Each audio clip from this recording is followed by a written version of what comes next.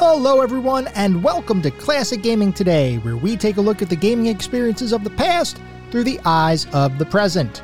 I am your host, Tony, and today we're going to look at The Terminator, a side-scrolling run-and-gun developed by Probe Software and published by Virgin Games for the Sega Genesis in 1992, developed and published by Mindscape for Super Nintendo in 1993, and developed and published by Virgin Games for Sega CD also in 1993. That is right, we're looking at 3 different Terminator titles today, so a little bit of a different experience. We're going to be getting to that in just a minute or so, but as is customary, first we do have a little bit of housekeeping.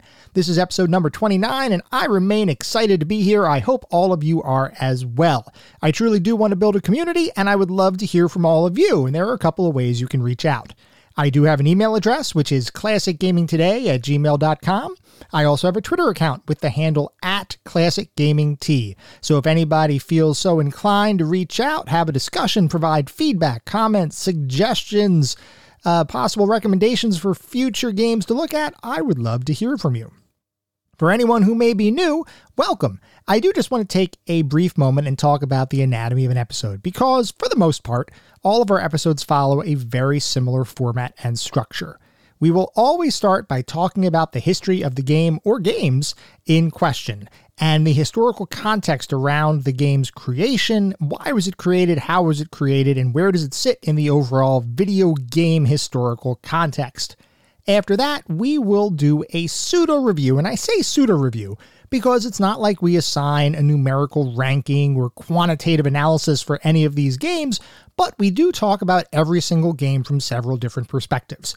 We will always talk about the graphics. How does the game look? The sound and music. How does the game sound? The narrative and or story, if the game has one, playability and controls, and the overall feel. What does the game feel like to play today versus when it was released 20, 25, 30, however many years ago? We do all that to reach a verdict as far as how well the game holds up today. And to do that, we assign each game to one of several categories. At the very top of our list is the pantheon of classic gaming. If a game reaches the pantheon, you know it is a darn good experience. You should still play it today. It has barely aged at all. It is a true and verifiable classic. Just beyond the pantheon are our golden oldies. These are the games where there's still really good experiences. I still highly recommend them, especially if you have nostalgia for the game or you enjoy the genre itself. You're almost guaranteed to have a good time. Absolutely give it a go. These are just not quite at Pantheon level, still amazing experiences nonetheless. Beyond that, we get to our mediocre mentions, and these are the games where I can't really recommend them to the general population. They may have aged a bit more poorly than other games, or they might have had a couple of issues to begin with.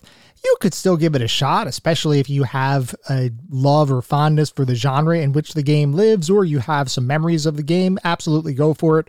But for the general population, this is where we get into the, I don't know that I can really wholeheartedly recommend these experiences. And then beyond the mediocre mentions, we get to the footnotes. These are the games that are best left in the annals of history. I have played them, so you don't have to. I cannot recommend to anyone to play these games. They have either aged incredibly poorly, or they may not have been all that great to begin with. With that out of the way, we're going to start talking about the game of the day, and that is The Terminator.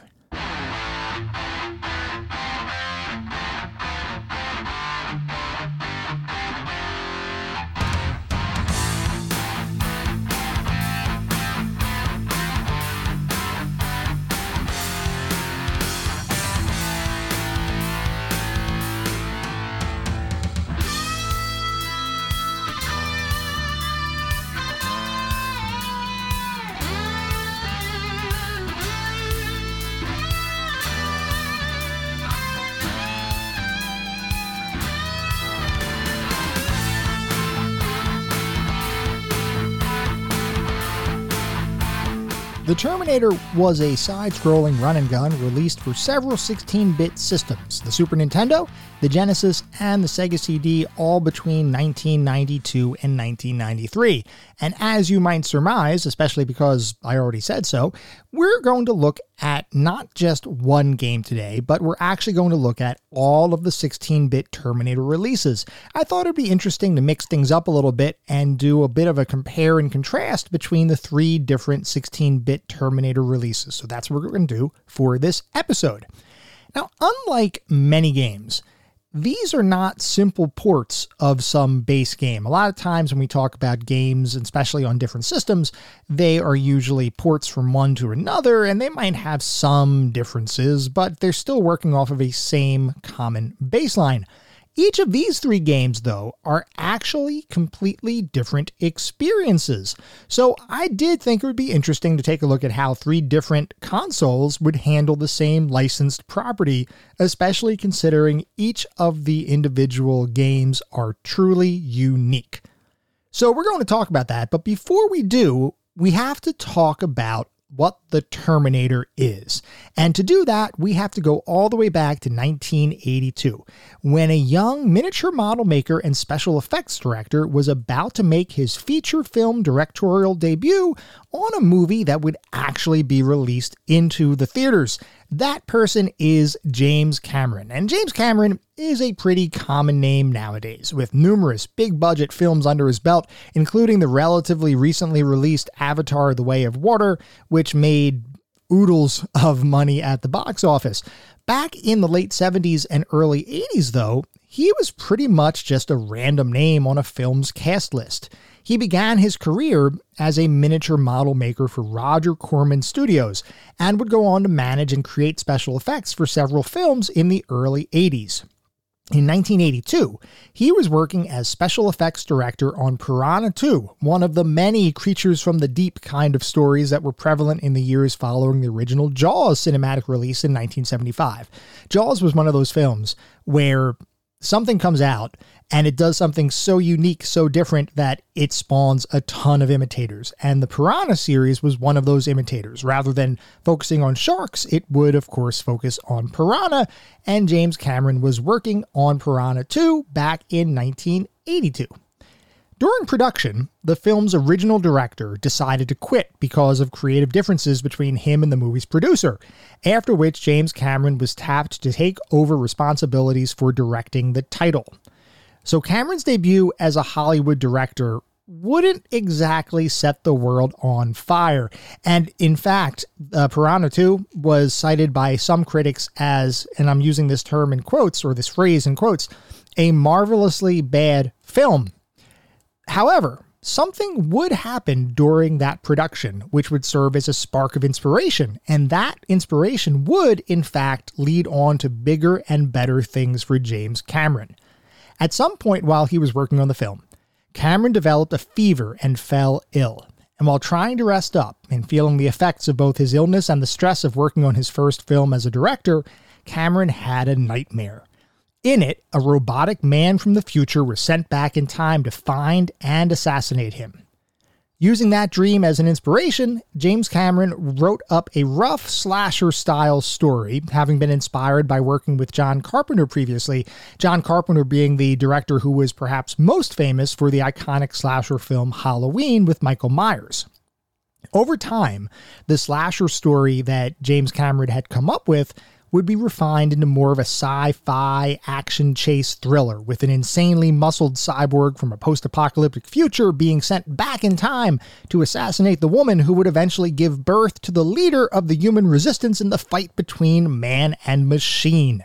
That film, as many are likely aware, would become the cinematic classic Terminator.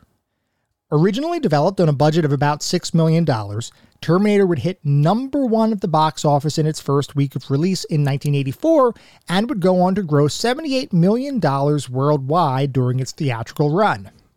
Now, you might assume, with such a strong release, and remember, not everything was a blockbuster in 1984. We're not talking about hundreds of millions of dollars being the norm back then. So a $78 million gross, not such a bad turnout for a relatively unknown director.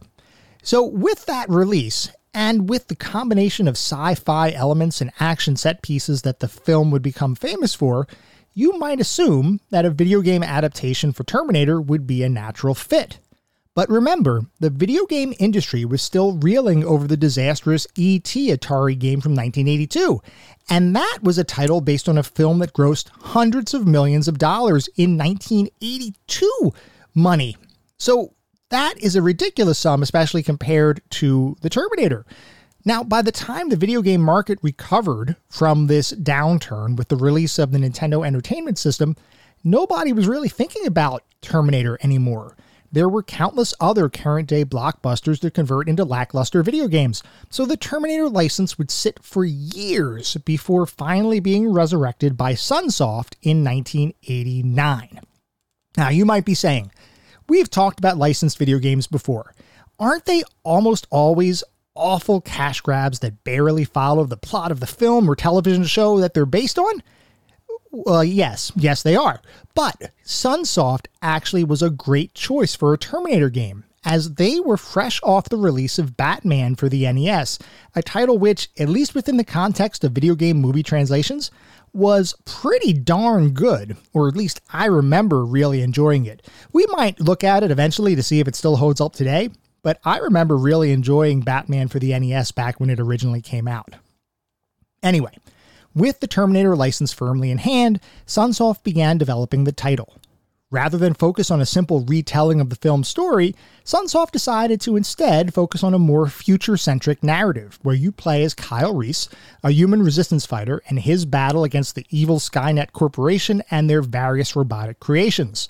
Now, Kyle had previously appeared in the Terminator film, serving as a bodyguard savior of sorts to Sarah Connor, who was the Terminator's original assassination target. In this game, we wouldn't see any of that story. We would see the post-apocalyptic future, and that future was only shown very briefly during the actual films. That gave Sunsoft a bit more creative license to be able to do things that may not have necessarily been directly shown in the film itself. Sunsoft thought they were onto something, but unfortunately, the rights holders for the Terminator license didn't see the same thing, and that license was subsequently pulled from the title because they weren't following the movie's storyline close enough. So, Sunsoft was forced to change the game's plot and graphics, removing any references that would make it appear to be a Terminator-based game. The revised title would eventually be released as Journey to Silius, a game that I haven't personally played yet, but it does look pretty good based on a couple of brief gameplay videos I checked out.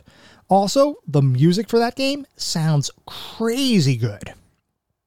Regardless, with that failed attempt at a Terminator game, the license would once again sit in limbo until eventually in 1991, when suddenly focus on the Terminator would resurface, and in a big way.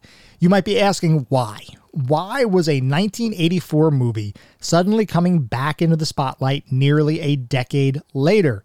Well, the reason for that is because Terminator 2 was being ready to be released into the theaters. In the intervening years between 1984 and 1991, James Cameron had made a name for himself as a star director. Beyond Terminator, he had worked on other commercial and critical successes such as Aliens and The Abyss, and the fact that both Arnold Schwarzenegger and Linda Hamilton were going to return for Terminator's sequel, coupled with Cameron's new blockbuster director status, meant that there was significant hype for the film.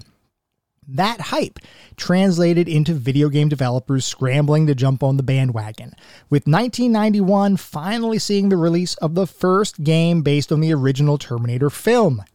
That game would be created for the Microsoft DOS computer platform by Bethesda Softworks and would go on to receive moderately positive reviews.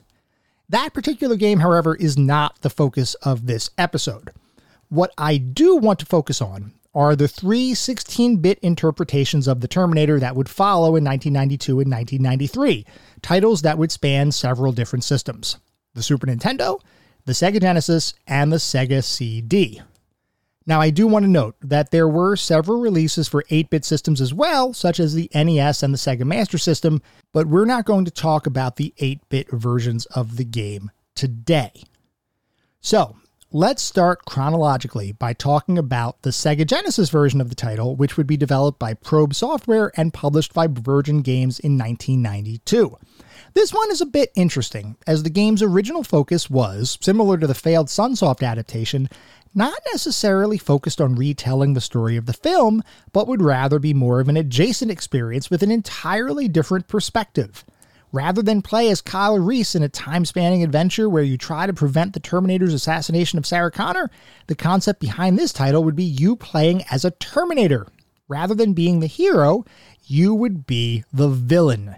And that concept was conceived by game developer David Perry, whose most well-known work up to that point had been the creation of the Sega Genesis version of Aladdin, a title that pulled off some insane graphical tricks to include true Disney animation in the game. They actually had Disney animators working on the game. We're going to actually look at Aladdin in a future episode, so keep an eye out for that one. Anyway, Perry was beginning to become an influential member of the game industry, but in 1992, he just wasn't quite there yet. So his pitch for a Terminator-centered experience was rejected by Orion Pictures, who was the distributor for the original film. They mandated that any game based on the original Terminator film had to follow the general plot of the movie. There couldn't be any creative deviations like Perry was suggesting.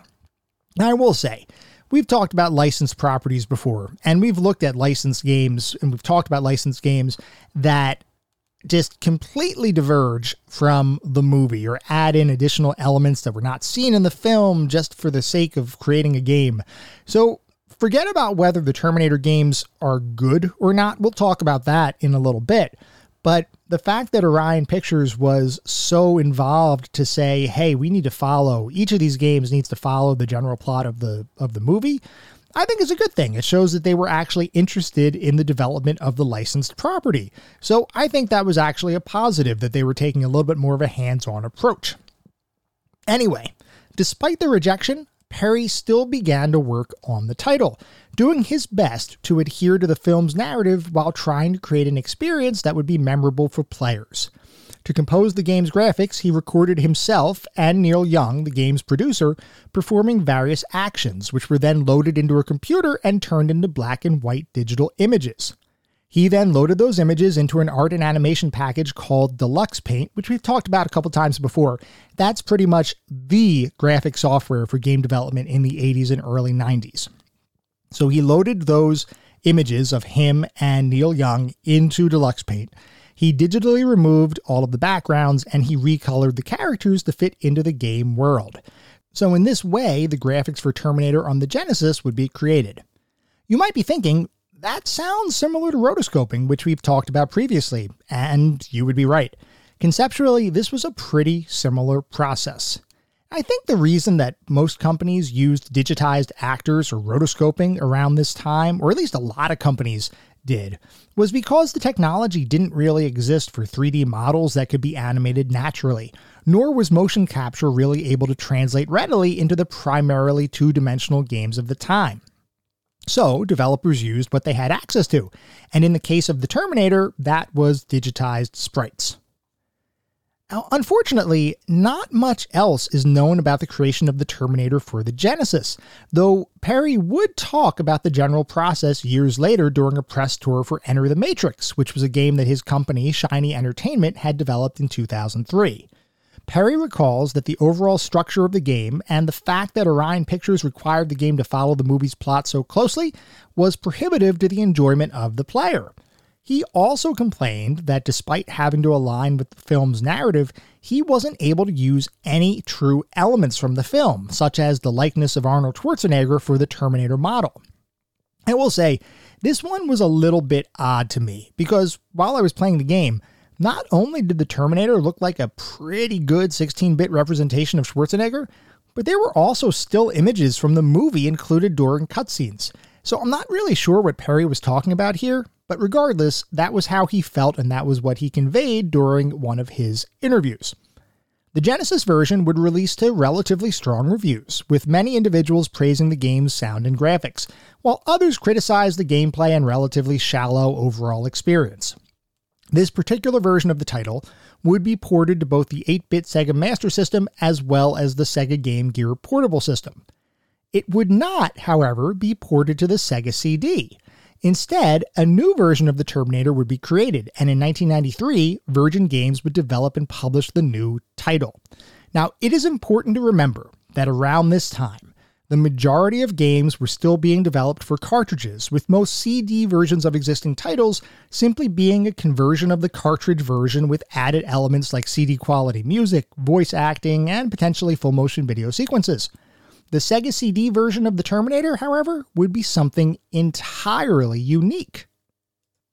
Taking advantage of the Sega CD's increased capabilities, the game would feature an expanded set of levels that, while still following the plot of the film, would add additional scenes not explicitly depicted in the movie.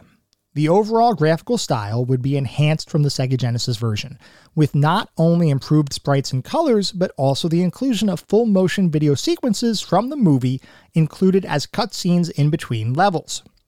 The sound and music would similarly receive an overhaul, as rather than using purely sampled synthesis, the game would receive a full CD audio soundtrack courtesy of Tommy Tallarico.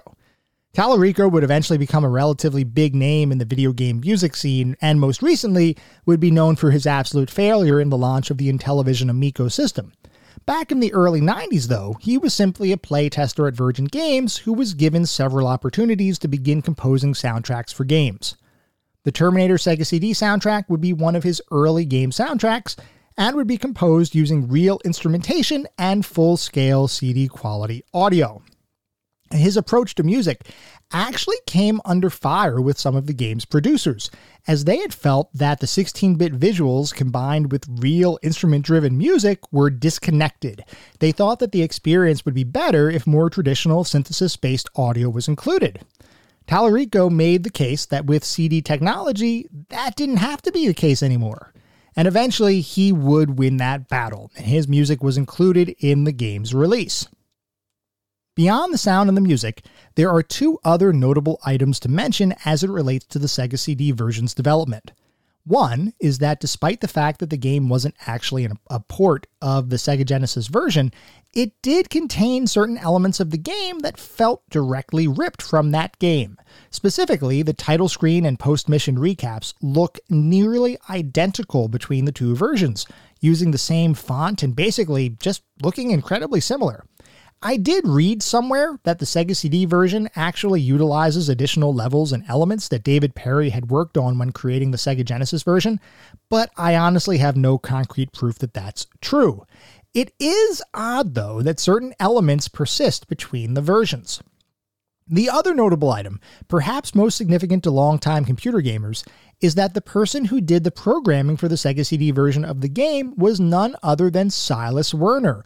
He was the early computer game pioneer who created the original Castle Wolfenstein, which was the game that id Software used as the initial inspiration for its first-person shooter title, Wolfenstein 3D. I will say that it was a bit of a surprise seeing his name in the opening credits for the game. Anyway, the Sega CD version of Terminator would release in late 1993 to positive reviews, with many praising the game's soundtrack and graphics quality, other than the full-motion video clips in between the levels, which many people criticized for graininess and lack of colors, which, honestly, even by Sega CD FMV standards, were kind of poor quality. Gameplay also came under fire, as several critics noted that the game was a one-note kind of experience, and that there wasn't much in the way of lasting appeal. Now, I do want to take a step back here, just from a personal perspective. The Sega CD version of the Terminator was the title that I had growing up, and I absolutely loved it at the time. I had never played the other 16-bit versions of the Terminator, so I'm very familiar with the Sega CD. I was not as familiar with the others. I have a ton of nostalgia for the Sega CD version of the game. I wonder if it's still going to hold up. We'll talk about that in a couple minutes. Now, beyond Sega's efforts with both the Genesis and the Sega CD, Nintendo was also working on their own Terminator adaptations, with one version released for the 8-bit NES and the other released for the 16-bit Super Nintendo Entertainment System, although, as with other versions of Terminator, neither of those games were ports of the other. They were both unique experiences. So that seemed to be a common theme with the Terminator. For some reason, every single version of the Terminator, for the most part, were unique and uniquely created experiences rather than being ports of some other baseline. Speaking of the Super Nintendo version, the game would, as with other Terminator titles, follow the rough structure of the film's plot, though interestingly, certain set pieces featured prevalently in other 16-bit versions were cut entirely, most notably the first showdown with the Terminator in a bar and dance club. In its place were behind-the-car driving sequences where you had to avoid getting shot by the Terminator while at the same time avoiding obstacles and other vehicles on the road. Now, the Super Nintendo version would feature the largest levels by far out of any of the three versions we're looking at, all of which had no intermittent checkpoints other than the first level, which was split up into three discrete sections. Each of those sections you were able to start from if you lost a life. Critics called attention to that issue, often stating that the game was incredibly difficult due to the lack of checkpoints or any sort of continuous system in the game. Reviewers were split on the graphics, with some individuals thinking the graphics were more akin to an NES release, while others believed the visuals showcased the power of 16-bit graphics. So interesting that, depending on who you talk to, some were much more flattering of the game's graphics than others. Overall reviews for the title trended more towards a negative sentiment in comparison to the Sega versions, with the Super Nintendo version oftentimes getting lower scores than any of its Sega competition. Regardless of which version of Terminator you may have played, the significance and legacy of the Terminator intellectual property would transcend any one title. The Terminator became a cultural icon, spawning numerous movie sequels, a television spin-off, and a number of video game adaptations, both directly tied into the movies as well as standalone titles based on the Terminator universe. While I don't know that anyone looks back on the 16-bit era of original Terminator titles with particular fondness, short of the Sega CD version, which does have a bit of a following, the fact remains that the Terminator franchise, as a whole, remains a robotic juggernaut to this day.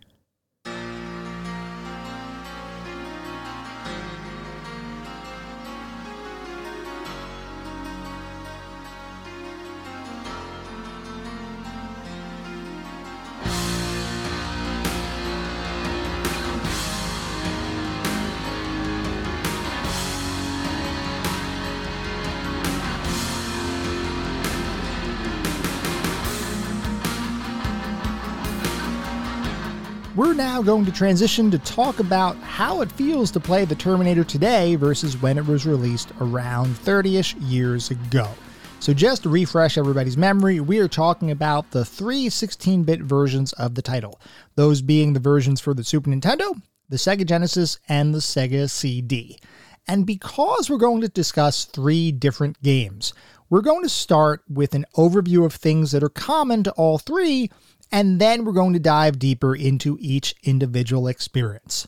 So the Terminator, regardless of what version you play, is a run-and-gun game. So what does that mean? In a run-and-gun game, you're going to move side to side and vertically through environments. You have control over a character and you will navigate environments. Oftentimes there's going to be some platforming that you need to jump from platform to platform or ladder to ladder. You may have to climb ladders. And some run and gun games you go vertically, others you go horizontal, some you go both. So those kind of run and gun experiences, pretty common to the genre, are the same kinds of things you're going to see in every single Terminator game. Throughout the game, you will find different weapons and items like grenades or gun power-ups or different kinds of guns, and you will use those to help dispatch the robotic armies that you are facing. Each Terminator game consisted of multiple levels, and each game had varying lengths. For the most part, every single game in the Terminator 16-bit series would follow the rough story beats and plot points of the film, but they would all do their own unique things, and we'll be talking about those unique experiences in just a couple minutes.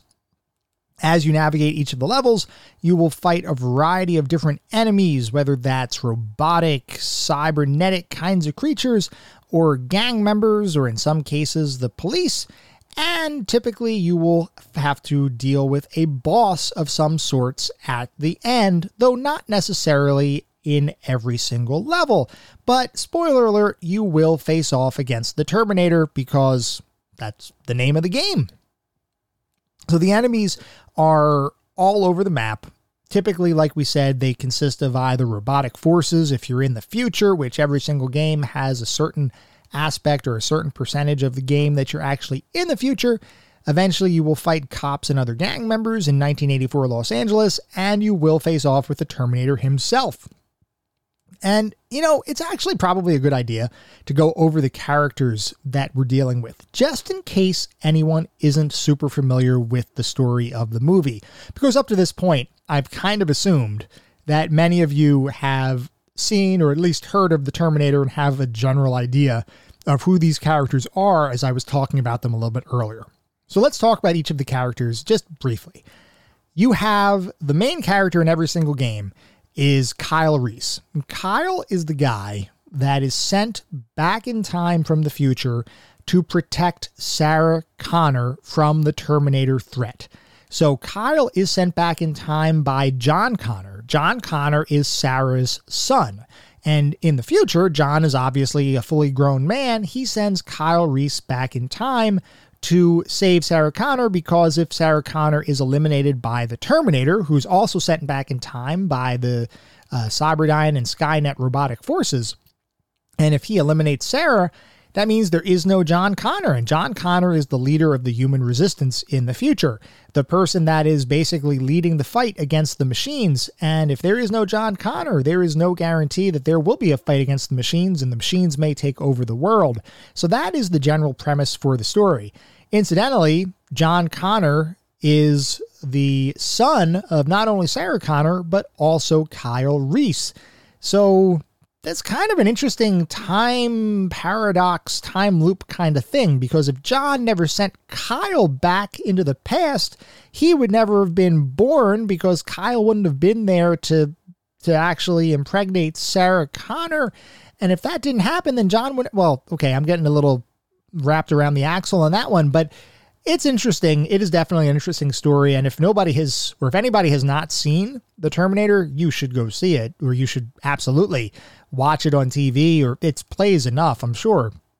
And I'm sure it's available on various streaming services. It's an awesome movie, so you should definitely get a little bit of familiarity. That will enhance your enjoyment of the game if you understand the storyline for the Terminator, because not every game goes into the story in enough detail that you'll be able to pick up on the plot points without having watched the movie. I do want to mention, before we start talking about the individual versions of the games, that there is one other common feature that I need to call attention to. There were no continues at all throughout any of the game. Each of the games does handle deaths a little bit differently, and we'll discuss those specifics as we go through each version of the title. But one common theme, no continues, which can get a little frustrating. So let's talk about that. Well, let's talk about just in general. What are we going to be talking through as we go through these discussions? We're going to look at each of the individual games with the same kind of criteria or perspectives that we typically look at games during these podcast episodes.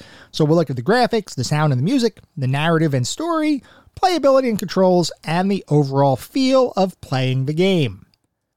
So with that in mind, we are going to start by talking about the Sega Genesis version. So let's talk overview about the Genesis version. This version of the Terminator is split up into 4 levels, some of which have substages.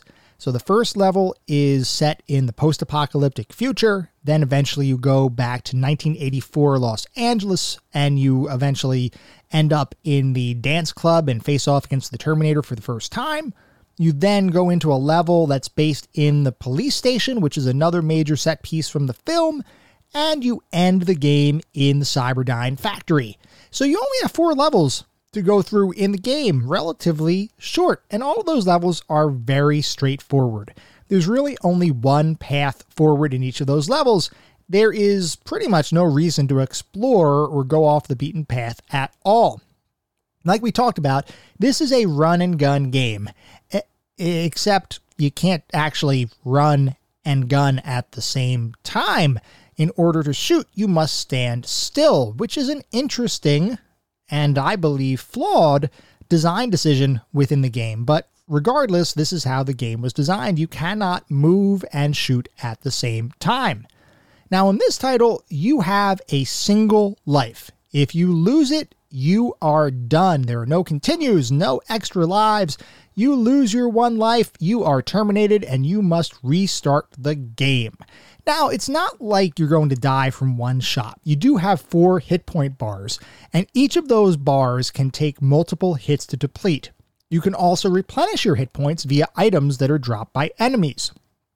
At the very start of the game, you begin with an unlimited supply of grenades, and eventually you find an assault rifle later in that first level, but then you lose it going into the second level, and you play the rest of the game with a shotgun. Now, in this version of the game, there are cutscenes of sorts in between the levels. There are some still images included from the movie, along with some exposition text that's on the screen, and sometimes dialogue exchanges between characters. Now, interestingly, this is the only 16-bit version of the Terminator that actually delivers the story in any comprehensible way out of the 3. I know the assumption is that you know what the Terminator is and you've seen the movie, so you don't need to have that story forced down your throat as you're playing the game. But if you don't have that background, if you didn't watch the movie before, you might be lost in some other versions of the title. So, before we get into the specific elements of the game, I do want to look at what the back of the box says because, as you all know, I first of all, enjoy looking at the back of the box because I do enjoy learning how the marketing departments and the developers would oftentimes try to sell their games to individuals that are trying to make a buying decision in the store. And all you have to go on at that point is what is on the box. What does the box look like? What does the box say? Because especially back around this time, it's not like we had the internet to look up gameplay videos, and oftentimes you wouldn't even necessarily see articles in magazines for certain games. So all you had to go off of was the box and what was written on the back of the box. So for the Terminator on the Sega Genesis, the back of the box says, "The Terminator. Welcome to Los Angeles in the year 2029. A post-nuclear hell where robotic machines rule the planet and the elimination of humans is the priority. You assume the role of Kyle Reese, a battle-hardened commando from this Holocaust future sent back in time to modern-day LA. Your mission? To protect Sarah Connor, the young woman who holds the key to the future survival of the human race.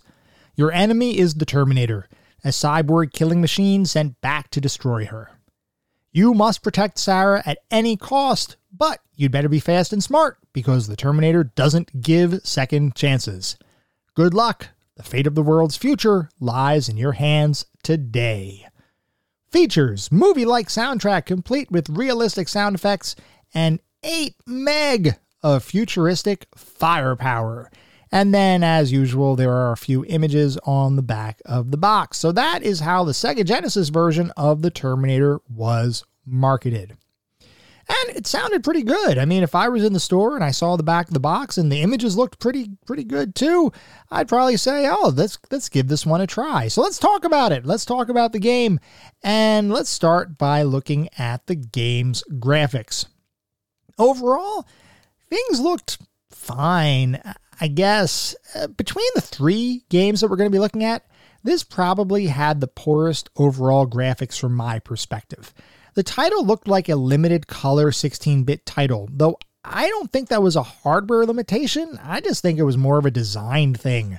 I don't know exactly what they were thinking, but it did seem like a reduced color palette in comparison to what I believe the Sega Genesis was truly capable of, especially when we look at some other Sega Genesis titles.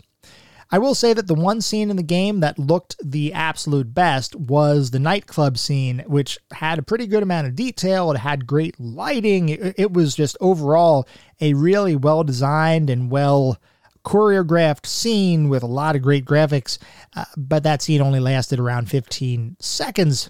Still, there were more colors to look at in that one scene than the rest of the game combined. You can really tell that this was a relatively early 16-bit title, and the graphics don't really have that classic aesthetic that people like to see in retro-inspired titles. They just kind of look like old graphics. I'm not a huge fan of the way the Sega Genesis version of the Terminator looked, though I will say that the animations actually looked okay, especially the pull your shotgun out from your trench coat animation that you'll see repeatedly in later levels. The only problem with that is that it does add a perceptible delay to the act of shooting, which I absolutely despised, but the animation itself looked cool. So now let's go and look at the sound and the music. And I've got to be honest here. I don't know what anyone was thinking when they created the soundtrack for this game. It is entirely forgettable, and it's not all that great. It's like they tried to make a synthy kind of thing similar to the movie, but then forgot to add more than just a couple notes. There is no depth to the music here. There's nothing hummable. I don't recall hearing the real Terminator theme, which is pretty close to as iconic of a soundtrack theme as there is out there. I don't believe it was used in the game once. So the music was just, I'm not a fan of the music. And actually, after I played the game and I was thinking about it, I was trying to think, okay, so what did the game sound like? What was the music? And I couldn't remember a single song from the game. I had to go onto the internet and look up the game's soundtrack and listen to it again. And I listened to it as I was sitting there, and all I kept thinking was, I don't remember hearing this music in the game. I'm sure it was there, but it is just the most generic kind of music. It just was not memorable at all. And I think they had a real opportunity here to do something, but for me, and this is, once again, this is my opinion, for me, they completely missed the mark as it relates to the music for the Sega Genesis version of the title. That being said, the sound effects were okay. There's nothing really to discuss with the sound effects. It sounded appropriate for what you were doing. All of the shots sounded normal. All the explosions and the battle sounds and everything else sounded like pretty typical sound effects for those kinds of things. So I don't really have any complaints on the sound effect front, but overall, from a sound and music perspective, it was just a pretty underwhelming auditory experience. Moving on to the narrative and story, all of the main story beats from the movie are here, including some additional exposition from the future setting at the beginning of the game. I actually liked the fact that this version of the game included story explanation between the levels, as well as some of the dialogue scenes between characters to explain what was going on. If you hadn't watched the movie, you could actually play this version of the game and still understand what's going on. And I think they handled this aspect of the game well. As for the story itself, well, I mean, it's Terminator, so there's not really much to discuss there. If you know the story for Terminator, which we kind of talked about already, you know the story to this game. There's really not much else to say related to that other than the story for the Terminator and the Terminator movie is awesome. So they absolutely are starting from a pretty strong narrative base. And like I said, I do appreciate that even though the story for the Terminator is pretty well known, the developers did take a little bit of an extra step with the Sega Genesis version to actually explain what was happening in the story in between the different levels. That's not something that is common across all of the Terminator games, and we'll see that as we talk about the other versions. But at least in the Sega Genesis version, I feel like they handled it well. They pretty much handled it so that if somebody, for whatever reason, had not seen the movie, they could still follow what was going on in the game. Moving on to the playability and controls, this is an area that I have a lot to say about this particular game. So the basic controls for the title consist of you walking and jumping around environments, shooting your way through enemies. At certain points, you may need to jump from platform to platform or ascend ladders or duck under enemy fire. So pretty typical kinds of things that you would expect in a run and gun kind of title. The only issue is that almost all of those controls are awful in one way or another. The only thing I can think of that the developers actually did semi-well as it relates to the controls was the act of walking side to side. Literally, that is it. Let's talk about each of these things. Climbing ladders. So you're going to climb ladders in this game. When you climb ladders, the animations look like a sped up stationary walk, albeit with your character facing away from you. It does not look like you're actually climbing a ladder. It looks like you're kind of walking in place and just kind of floating into the air, which was a little off-putting when I saw that. We talked about this one before. you can't shoot and run at the same time. This is a run and gun game. How is this possible? I mean, I guess actually it's probably more of like a run, stop, gun game, which doesn't make a lick of sense when there's just no reason. There's no reason for this to be arbitrarily a game where you cannot move and shoot at the same time. You also can't aim up or down. In fact, you don't aim at all other than what direction you're facing. And this is problematic because let's say you're on a set of stairs and there's an enemy coming towards you. Well, tough luck. If they're coming down the stairs and they're above you, you're not going to shoot them. You got to descend the stairs and wait for them to get down to the bottom of the stairs to shoot. Or if they're coming up from beneath you, you have to get somewhere that's flat, wait for them to get on flat ground, and then shoot them because you cannot aim up or down or diagonally at all. You can only aim side to side. And, you know, in some games you might say, well, I'll just wait for the enemy to get close to me and then I will shoot him or her or whatever. When the enemy gets closer on the stairs, I might take a little bit of damage, whatever, I'll be able to be okay. But in this game, if you get hit by an enemy, as in physically touched, if the enemy physically touches your character, you lose a ton of hit points. And if you happen to get trapped in between, say, a wall and an enemy, and they walk towards you and touch you, your HP will deplete almost instantaneously, causing you to have a game over and having to restart the entire game. Now, every level of the game beyond the first level, you have a shotgun, which sounds cool. And I've talked before about the fact that I love using shotguns in video games. I think they're generally speaking pretty darn powerful. I enjoy the feeling of it, and most games, or at least a lot of games, do shotguns right. But in this particular title, rather than keeping your gun out and shootable whenever you want, as would be typical in a normal run and gun kind of title, with the shotgun, you always conceal it under your trench coat, which I will say is an element that was taken directly from the movie. So kudos for following the general storyline or general structure of the film in that regard. From a gameplay perspective, though, by having the shotgun concealed whenever you're not using it, that means that every time you want to shoot, the gun has to be taken out from underneath your coat, which we talked about it. The animation looks pretty darn cool to watch, but it also adds a significant delay between when you press the shoot button and when you can ultimately shoot. You can duck to reduce the amount of time needed to shoot. It somehow reduces the animation. But really, why should I have to duck every time I want to shoot in order to have an acceptable rate of fire? One of the other issues that you encounter is that you cannot jump over enemies or pass through them easily, even after taking damage. It's fairly typical in run and gun games to have a moment of invincibility and sometimes the ability to clip through bad guys when you get hit.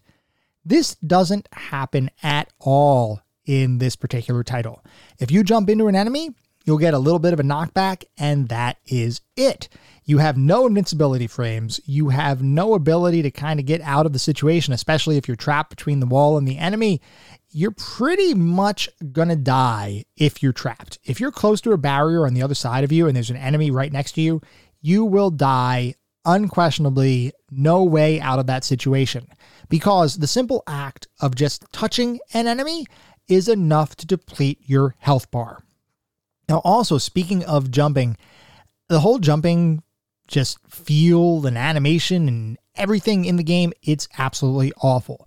You kind of crouch down and then you jump, which just feels kind of jarring. It's not smooth at all, and it makes you not want to jump at all. Luckily, you don't have to jump that often because the just feeling of jumping is just entirely subpar. Bottom line, the controls are just not great. So overall, how did it feel to play? Honestly, this was a painful experience. It's both a terribly easy game and short, as well as frustratingly difficult, and it all comes down to random chance, which is even more frustrating. Typically in a run and gun game, your success is driven by your knowledge of the levels and the placements of enemies and power-ups. That doesn't mean that you can't have randomness, but there's generally a structure to each level. This game doesn't have any of that. To illustrate that fact, let's talk about each of the 4 levels in the game. So the first level is a post-apocalyptic future. You're assaulting a Terminator factory armed only with an endless supply of grenades. The issue is that the grenades feel remarkably underpowered, and the enemies spawn constantly and randomly. There is no way to get through this barrage without taking damage, but the only way to recover hit points is by having an enemy randomly drop a health tonic. Sometimes, every other enemy drops health and you're just constantly at full HP. Other times, I've literally had no health potions drop at all. The randomness is incredibly irritating, and through no fault of your own, you'll likely die a number of times. Eventually in this level, you do find an assault rifle, and that provides pretty much the only true fun section of the entire game, as enemies get absolutely wrecked when you shoot them. But once again, you can't move and shoot at the same time, so the game even screws that particular fun part up. The second level is back in time to 1984 Los Angeles, where you have to work your way through a bunch of streets to eventually confront the Terminator in a nightclub. Now, as you're navigating this area, you're going to face a couple of different enemies. You will face gang members, which are fairly typical kinds of human enemies. You shoot them, eventually they drop, and that's totally fine. You will also encounter some helicopters that are absolutely useless. They kind of fly around a little bit. They drop some bombs. They don't really hit you. You can avoid them pretty easily. I don't know why they added that to the level at all, because they are completely and utterly useless. And then you also have police that you have to attack. Now, you can't kill the police, which I guess is just a good thing in general to not put into a game that kids are going to play, so I get that. But the way that the game handles it is it's not like they get knocked out or they stay down for any period of time. You do knock the cops down if you shoot them, but then they stand back up, and they stand back up pretty darn quickly. So you have to move through the level pretty quickly. And if for whatever reason you're too close to the cop when he wakes up, you will get hit by the policeman and you will lose a significant amount of hit points. So it is pretty darn irritating to have to deal with the police in this level. I would have rather them just remove the police entirely and just had you fight gang members, because in the movie, you're not really fighting the cops. Well, you're not really fighting gang members on the streets of LA either. So this is one of those levels that is added purely from a gameplay perspective. But the thing is that it doesn't really do it all that well. Now let's talk about the Terminator mechanics, or the Terminator fight mechanics, because in the second level, at the end of the level, you are in the nightclub that's featured prominently in the film, and you do have to fight the Terminator. So in order to fight the Terminator, you have to beat him 3 times. If you shoot him and you knock him down 1 time and you try to get past him, he will pop right back up. And if you touch the Terminator, you're dead. This is not one of those situations where you take a little bit of chip damage when you touch the enemy. You touch the Terminator, you are going to die. So as you fight the Terminator, you have to knock him down 3 times. On that 3rd time, he will stay down for a short time, and then he'll pop right back up trying to attack you. So you have a very limited period of time to get past the Terminator while he is down on the ground before he stands back up and starts to try to obliterate you again. Moving on to the 3rd level, this is where we're in a police station, and once again, the enemies here are primarily police, gang members, as well as the Terminator. Same kind of irritation applies with the police popping right back up, and sometimes you can get sandwiched in between the Terminator and police that are popping back up out of their own little knocked out state, which can certainly lead to your death. You also have some stairs here, which same kind of thing. You got, because you can't aim up and down or diagonally, you have to wait for the enemies to be on your same level, which can sometimes be problematic, especially if the Terminator is behind you and walking towards you at the same time. So assuming you get past the 3rd level, you get to the 4th level, the 4th and final level in the game, which is the Cyberdyne Factory. This is where you will face off against the Terminator one final time. And this level is so incredibly frustrating because it is so random. The way it works is as you navigate around the screen, and it's a fairly large factory with stairs and it kind of scrolls to the left and right. You can climb up and down and all that good stuff. The Terminator will appear at various sections of the screen and start walking towards you. And if you move off the screen, the Terminator may reappear in front of you. And if you move off the screen again, or if you get away from him again, he may appear in a totally different section. There is no true logic to his position. It is purely the game trying to get you to fight the Terminator. So it will position the Terminator in whatever way it can in order to make you fight it. And okay, fine, I get it. They want to try to drive that confrontation. Okay, let's say we accept that. And we say, well, that's all right. We'll just play the game like that. Eventually, you shoot the Terminator enough and he becomes a torso and he's kind of crawling after you. And you might say, okay, well, that probably makes the fight a little bit easier. Well, yes and no, because let's say you don't know the path through the factory because it's not necessarily a maze, but there is a very specific path you have to take in order to be successful. So let's say you don't know what that path is and you go down one path and you end up in a dead end. Well, if the game decides to spawn the Terminator against you while you're at that dead end and the Terminator starts moving towards you, whether it is the full Terminator or the torso, you will die because there is no way that I found. Maybe there is a way, but I could see no way to navigate past the Terminator if you are blocked between a dead end and that creature. Even if the robot is the torso, which you might think, well, I can jump over it. No, you can't, or at least I can't. So if you get trapped there, you know you're going to die. You know because you only have a single life that you're going to have to repeat the entire game from the beginning. You've basically just wasted the last 15 minutes of your life. The game is not long, so don't think that it's a huge chunk of time that's getting wasted, but it's still an okay amount of time, especially when you consider how frustrating the overall gameplay is and the overall game is to play. Honestly, any fun that exists in the game itself is just completely ruined by the game's design decisions. So, what is our overall verdict for the Sega Genesis version of the Terminator? I really don't even want to talk about it. Should this remain a footnote in gaming history, or should I send a robotic assassin back in time to terminate the game's design document before it could be developed into a game?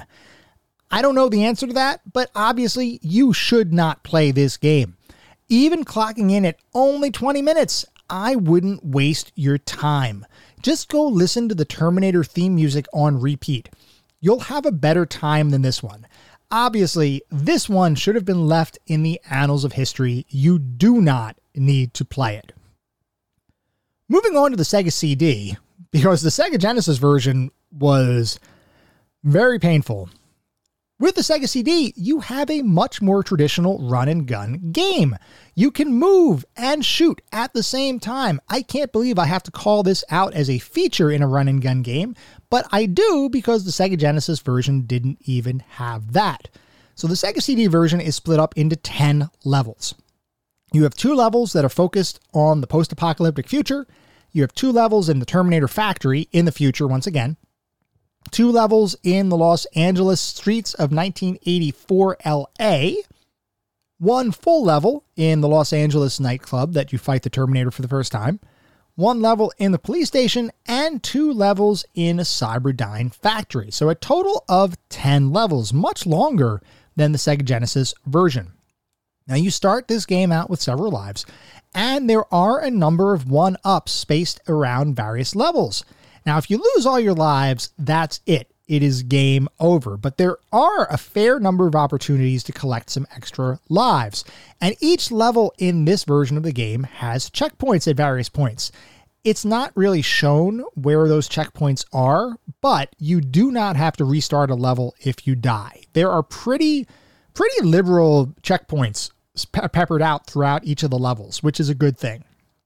The hit point system is pretty similar to the Genesis version. You have multiple life bars that will deplete over time, with hit point restoration items spread throughout levels in predetermined positions.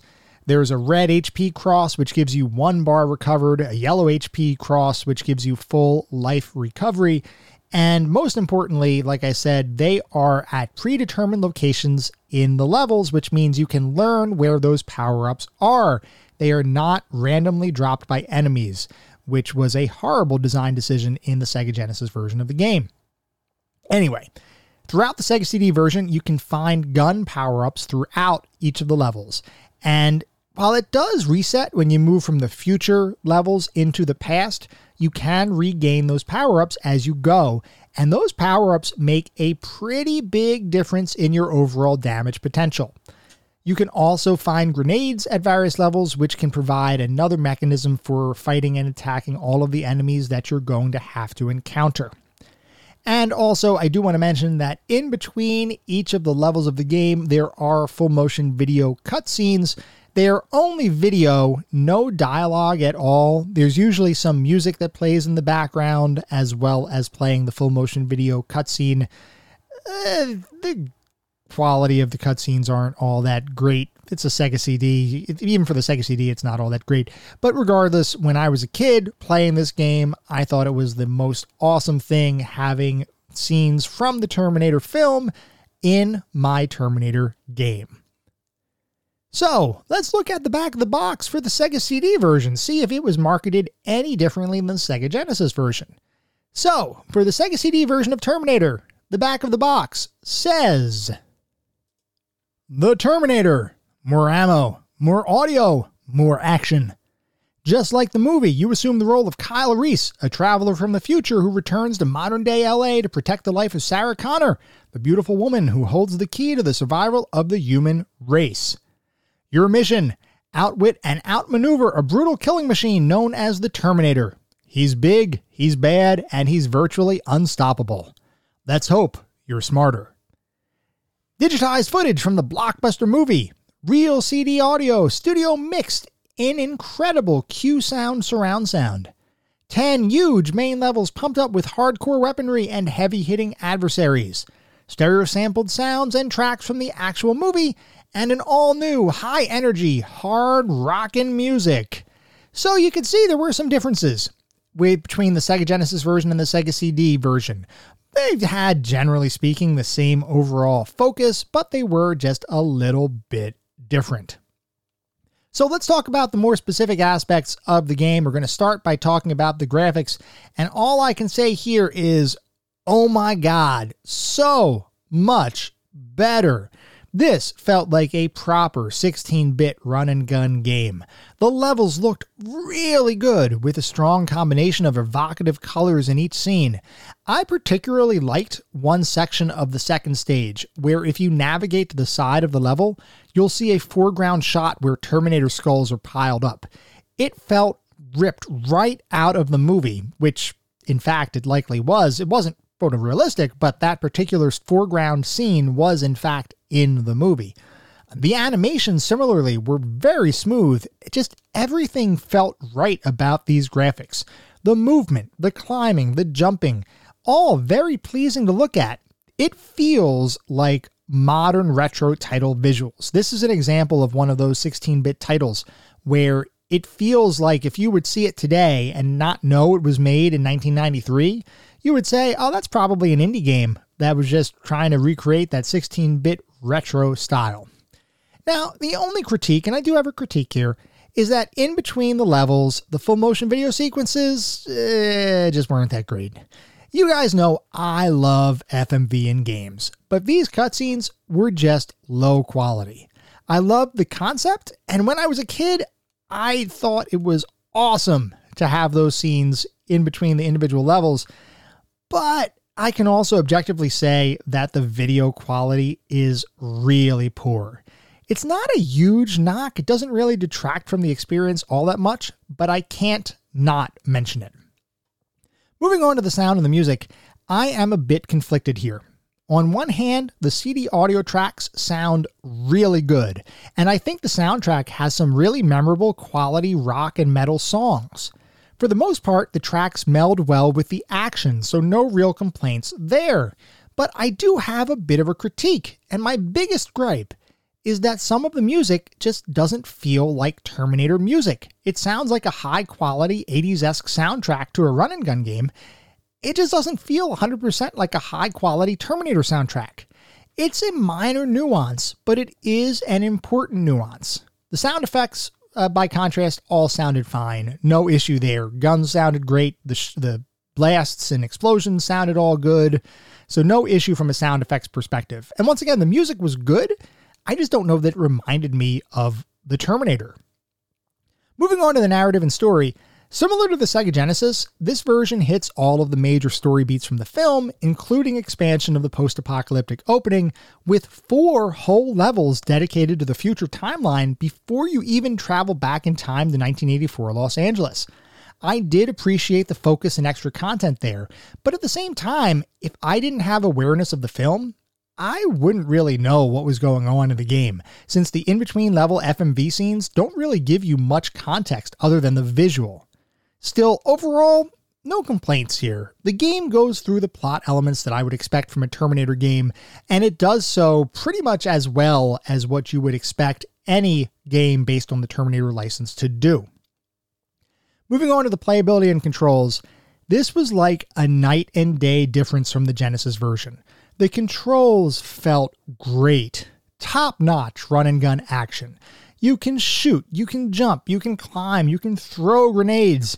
Coming into contact with a normal enemy simply takes some hit points and knocks you back, just like nearly all run-and-gun games. Though I will say, you have to be careful because you can be knocked off of platforms to your death.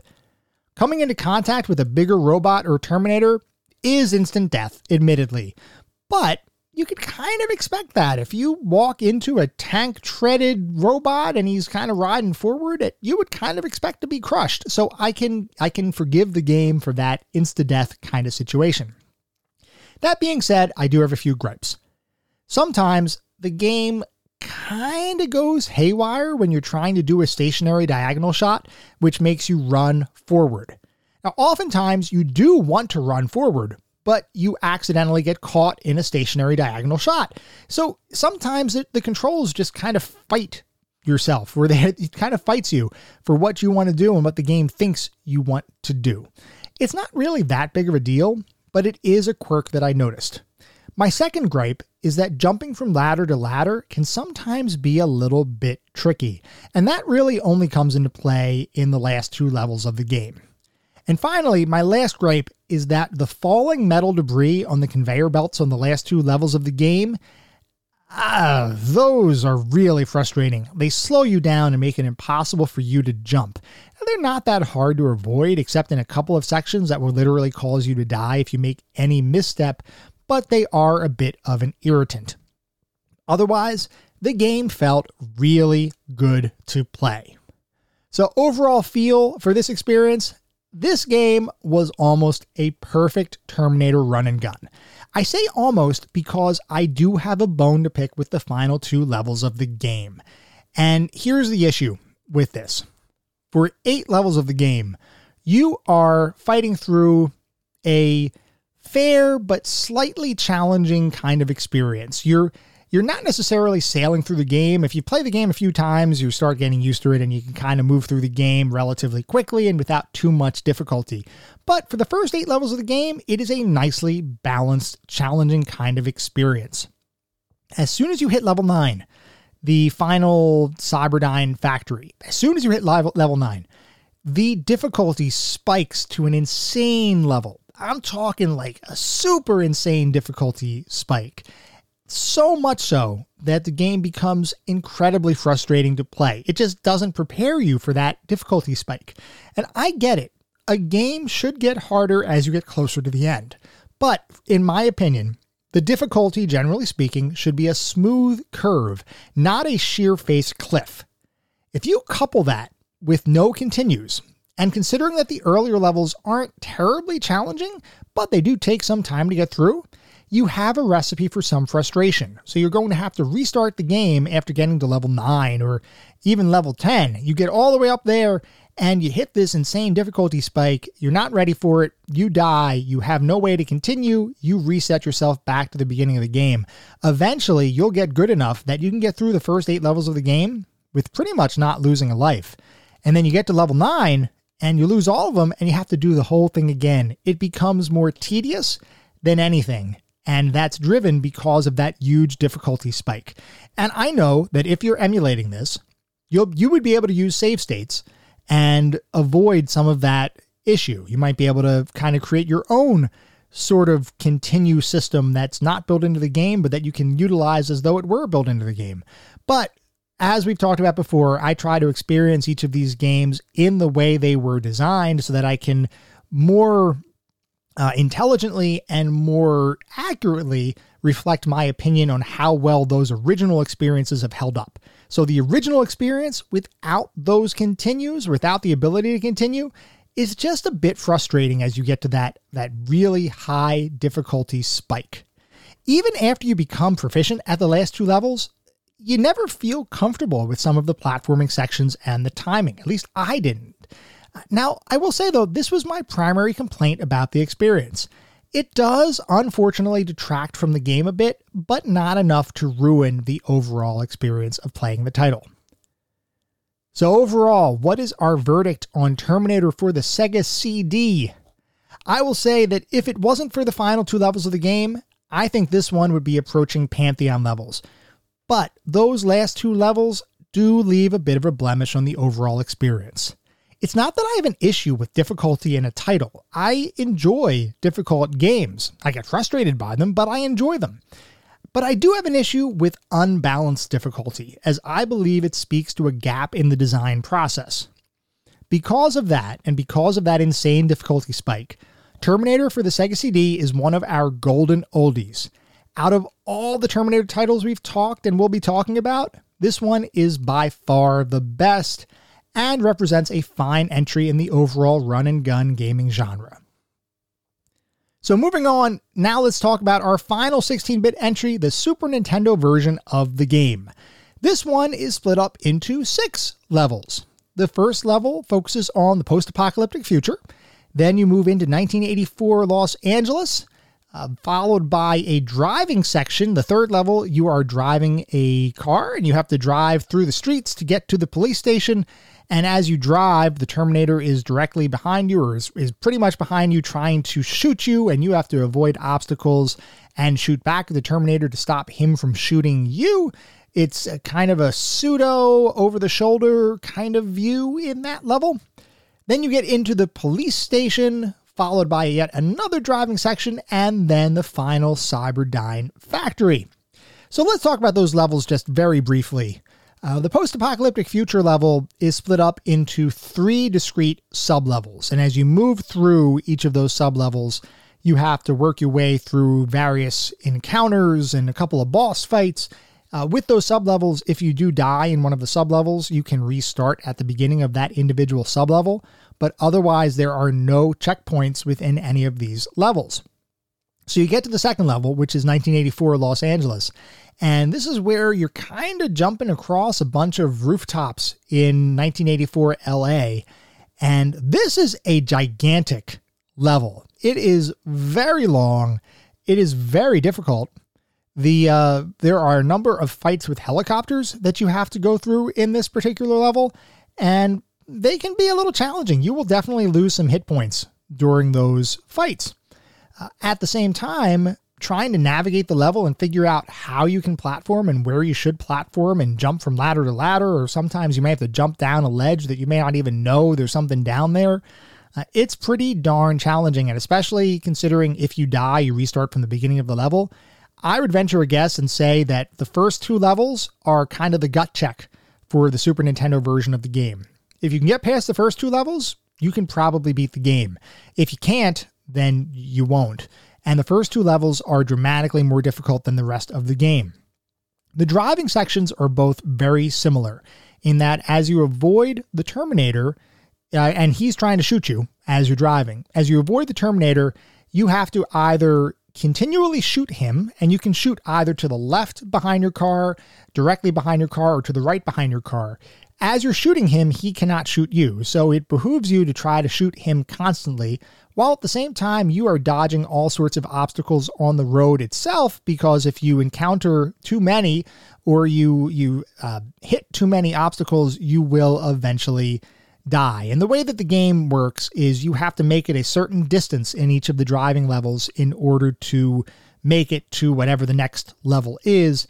It's actually something that becomes simpler once you can figure out what the patterns are, but until you know what the patterns are, until you can kind of see it and play it enough time to realize what the patterns are, because the levels are very pattern driven for the driving levels, it's a little bit frustrating trying to get through those. The police station is an interesting level in that when you start, you actually start with no weapons because you've been arrested. So you don't have any weapons. You have to break out of the prison and find Sarah Connor somewhere. So as you move through the level, you get some limited ammunition. You have to fight through a bunch of gang members.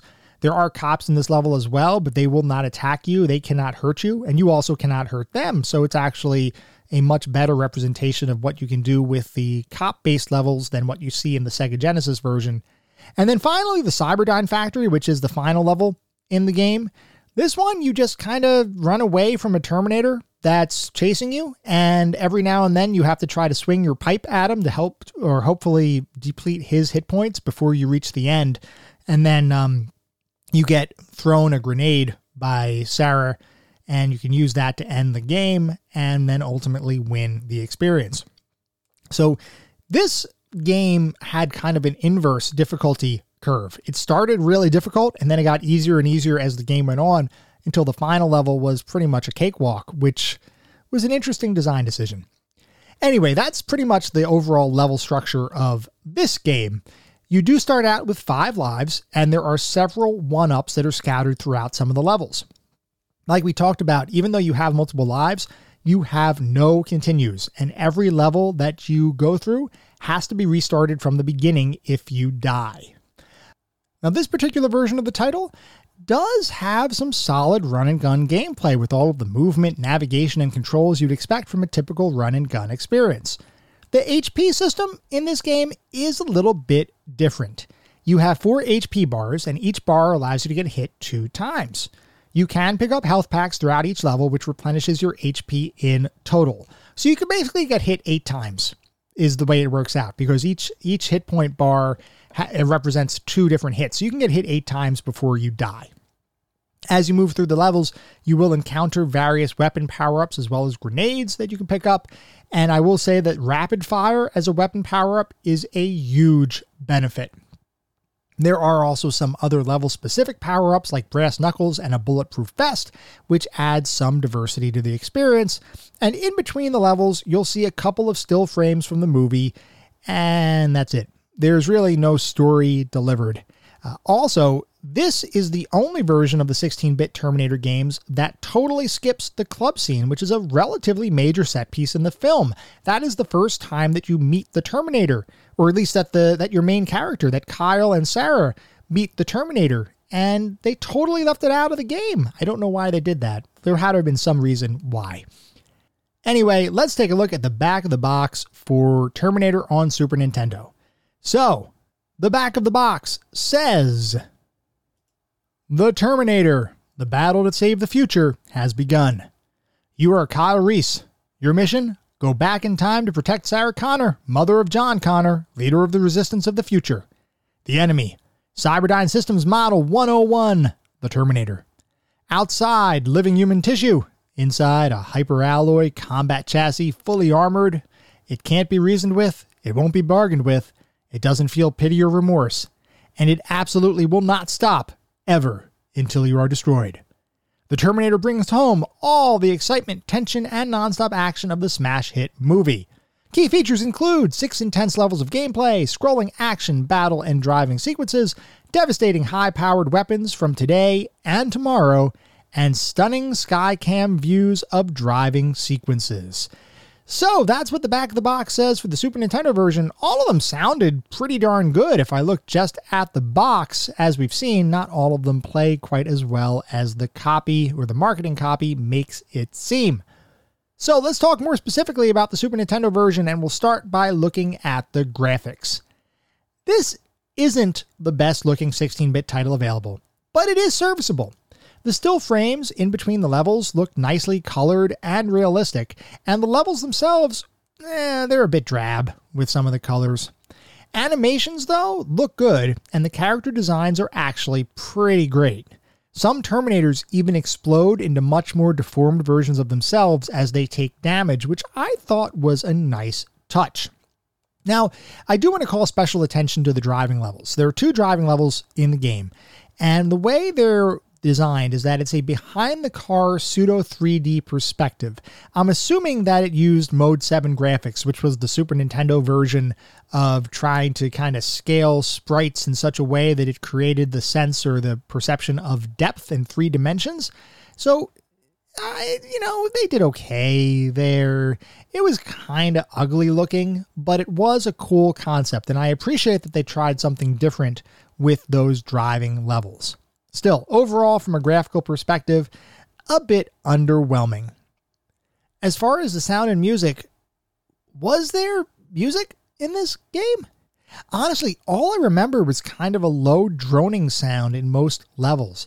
And even now thinking back again, I can't recall any particular note in the music. This one was even worse than the Sega Genesis version. It just did not appeal to me at all. The sound effects were fine. They were okay, about what you would expect. Same kind of thing with the explosions and shots and things like that. But the music was just not good. It just wasn't there, really. At least I don't remember any particular note in this game at all. Moving on to the narrative and story. Once again, for the most part, this particular version of the game kind of hits all the same story elements that you would expect. Most of the same story beats that you would see in either the Genesis or the Sega CD version you see here, other than the fact that the Super Nintendo version totally missed the nightclub scene for some reason. This game, though, does include driving sequences, which were another scene that was included in the movie, but was not included in any of the other versions of the game that I had played. This one also has the closest to the film ending sequence out of any of the Terminator games, where you have to beat up the Terminator with a pipe as you're kind of walking through this factory kind of thing. So it did, at least from my perspective, it was the most faithful from an ending standpoint to the movie out of any of the 16-bit versions that I played. The final sequence, though, did also include a pipe bomb, which was a little bit of creative license, but overall not bad. Though once again, similar to the Sega CD version, there's pretty much no context given to any of the levels, other than still images from the film interspersed in between each level. I would say that for the Super Nintendo version, not bad from a story perspective, but not particularly great either. And the fact that they didn't even include the nightclub scene, that one is a little bit of a head scratcher to me. Moving on to playability and controls, for the most part, this controls pretty much like most run and gun titles, where you move, you shoot, you jump from platform to platform in an attempt to get to the end of any given level. And overall, the controls here feel fine. Where the game has some issues, though, is in some of the heavier platforming sections, which is primarily in the second stage of the game. In that stage, you have to traverse a number of rooftops, jumping from ladders, ledges, and windows to move from one side of the city to the other. And what I noticed pretty early on is that the jump in this game felt really floaty, almost cartoonishly so. It was definitely better than the Sega Genesis version, which just felt clunky and not much like a real jump at all. But this was not nearly as good as the weighty feel of the Sega CD version of the game, where that jump just felt like what you would expect a run and gun jump to feel like. So for the Super Nintendo version, what that translated into is additional difficulty in measuring jumps in between platforms and ladders and things like that. And this was particularly prominent when you would have to jump from ladder to ladder, which in the second stage of the game is something you have to do a pretty good amount of times. There's a lot of jumping from ladder to ladder in that second stage of the game. Now, one of the other things that the designers love to do is make it so that you have to bump your head as you jump, which means you have to figure out the exact right time to bounce off of your head to land on the platform or ladder that you're trying to access. So what I mean by this is there is very strong, for lack of a better term, collision detection here. If you jump and you hit your head and you have a platform above you, you will hit your head on that and you will not progress through that platform. It'll bounce you back a little bit, which you would kind of expect if you're looking for real world physics, so to speak. So that doesn't bother me. But what does bother me is the number of times that platforms were spaced just enough where you kind of had to do a ricochet off of the platform above you, kind of jump in a diagonal kind of direction and then ricochet down onto the platform that you're actually trying to get to.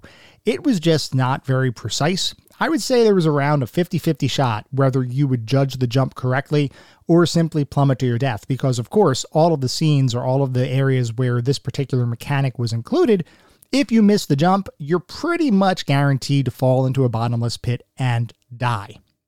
And because you have to start over from the beginning of a level when you die, and because the second level is just so darn long, you will definitely get frustrated. And most of the time here, it's really not through any fault of your own. Now, you could say, well, you have to learn the level, you have to learn the game, and that is technically, I guess, your fault for not knowing what's going to happen in that level. And I will say, sure, I can get behind that a little bit. But at the same time, the way the second level of the game was designed was just very convoluted. And eventually, when you finally do understand how the level works and where all the platforms are you need to go, you can pretty much breeze through it. Once you understand the layout of the level, where the enemies are, where the different traps are, how you have to go down and jump from some blind platforms to other ones, it's not too bad, but to get there, to get to that level of understanding, takes a bit of work. The driving levels here are also particularly problematic from a control perspective.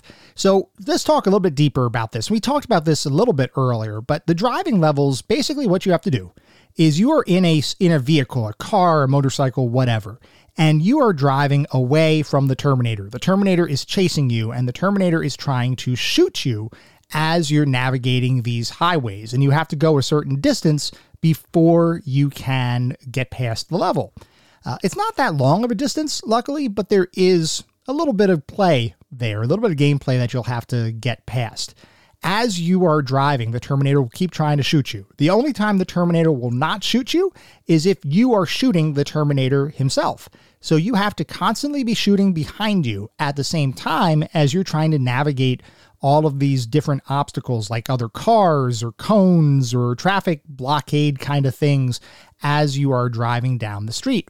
You can both drive normal speed. You can also slow down a bit if you want to try to navigate things a little bit more precisely. And you can also accelerate if you're absolutely crazy and want to die really quickly.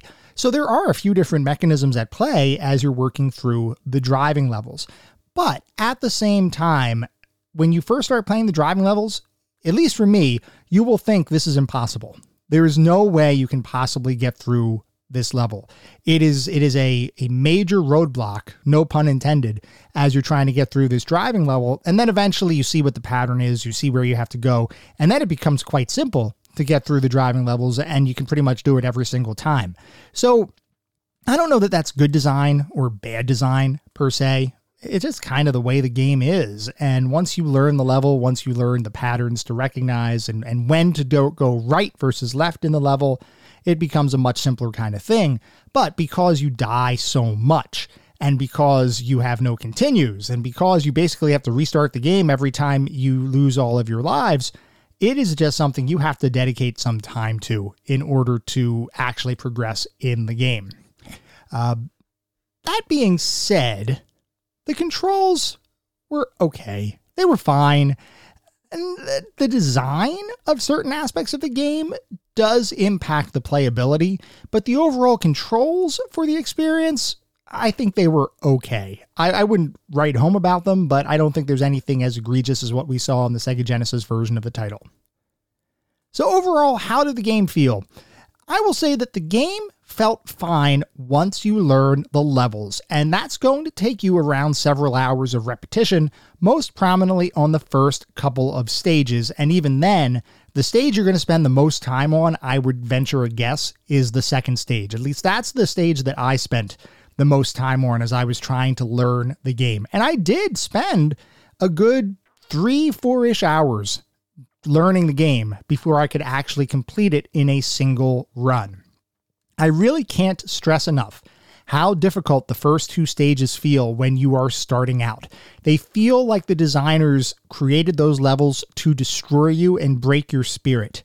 And I've got to believe that if anybody rented this game, they may have bounced off of it really hard and just decided, oh, you know what, this is one of those impossible games. I'm just not going to play it anymore. And I'll return it to Blockbuster on Monday and whatever. That's the Terminator.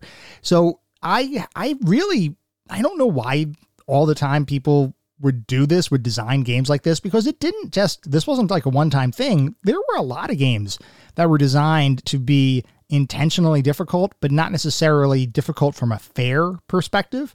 So they just did that in the 90s and the 80s, and they just kind of designed games like that. I guess it was just part of the design paradigm of the time. I will say, though, once you get the levels down and you kind of get through the experience, you kind of start getting the feel for what you have to do. You get the first couple levels down, and then you hit the first driving level, which once again feels impossible until you figure out the way through the traffic that avoids the Terminator. And then once you get past that third level, once you get past that driving level and you hit the prison level, you start to kind of feel okay. And the prison level is by far the best level in the Super Nintendo game. You start out without a gun. You can only find some limited ammo throughout. You are able to punch enemies in this level, which is the only time you're able to actually use a punch in the game. The ammo is pretty plentiful, so you don't really have to punch all that long if you don't want to, but it is kind of fun punching the bad guys around. It is by far the best level in the game from my perspective, and it is definitely my favorite level in the game. It feels fairly balanced, it's not too difficult, and it is just the right length. Then right after you get out of the prison level, you hit another driving level, which is a bit easier than the first, especially because, assuming you've paid attention to the first driving level, you probably have an understanding of the patterns that are there, so you could probably get through that next driving level pretty easily. And then you hit the last stage where you have to beat up the Terminator with a pipe while you move forward and avoid obstacles and traps, which is by far the easiest level in the game. I completed that level on my first try, no loss of life at all. It was ridiculously simple. This is a prime example of an inverse difficulty curve. The game starts out super hard and then gets easier as you go until you finally get to that last boss, which is just a cakewalk. I don't know how I feel about that. I will say, though, early on, I absolutely despised this game. I thought it was the most awful experience ever because it just felt so poorly designed, so difficult, unnecessarily so, that it just was breaking my will a little bit.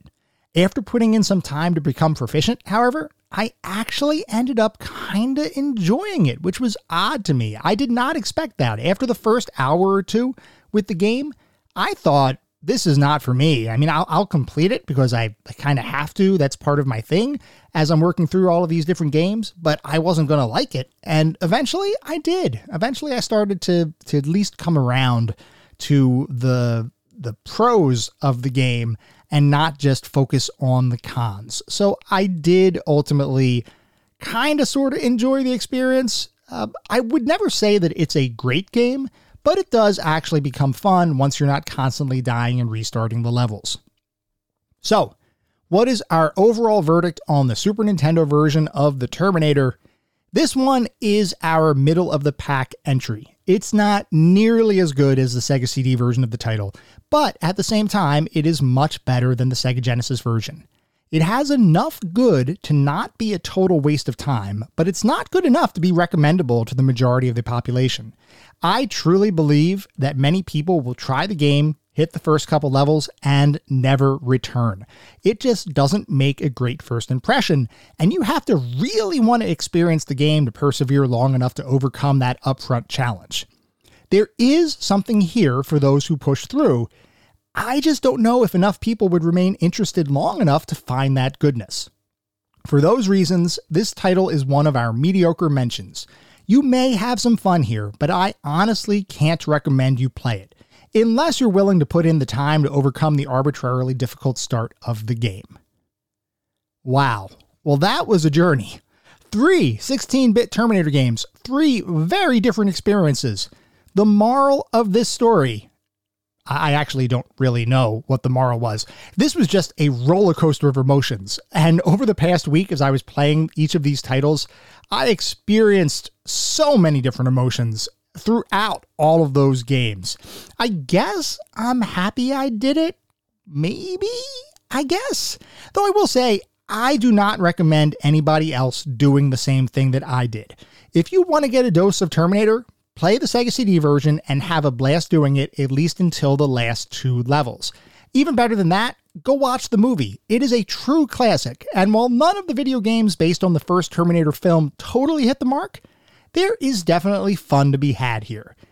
Except the Genesis version. Feel free to throw that one into a vat of molten metal to protect humanity's future from ever having to experience it again.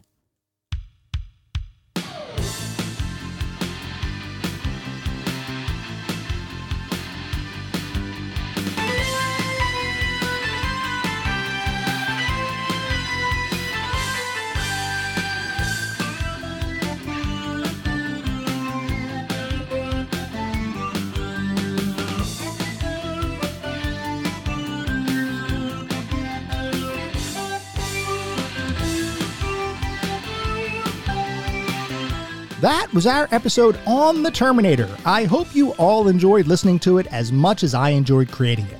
If you'd like to reach out, let me know how I'm doing, or give suggestions, comments, feedback about the episode, or talk about just classic gaming or technology in general, I would love to hear from you. And there are a couple ways you can get in touch with me. You can either reach me on Twitter with the handle @ClassicGamingT. I also have an email address, which is classicgamingtoday@gmail.com. I am legitimately interested in hearing what you think, so feel free to write in.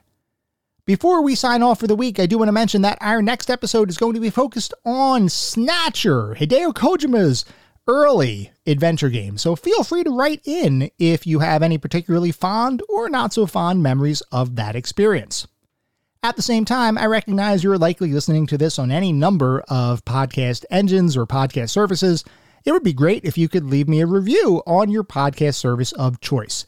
This is not about bolstering star counts. It's not about trying to harvest a ton of good reviews, though obviously if you do feel that way and you leave a good review, that is awesome. That means that I'm doing something right. What it really is all about, though, is getting the feedback necessary to create the best possible podcast that we can. I really want to make sure that we continue to build the community around this podcast. We're getting new listeners every day, which is awesome. I want to continue to do that. I want to continue to build that. And the only way we can, and the only way we can still be successful, is if you let me know what we're doing right. And if there are some suggestions for what we could be doing differently, let me know that too. I am legitimately interested in hearing what you think. We'll be back in around a week with our next episode focused on Snatcher. Until then, remember, sometimes the games of the past are just as good, if not better, than the games of today. Goodbye, everyone.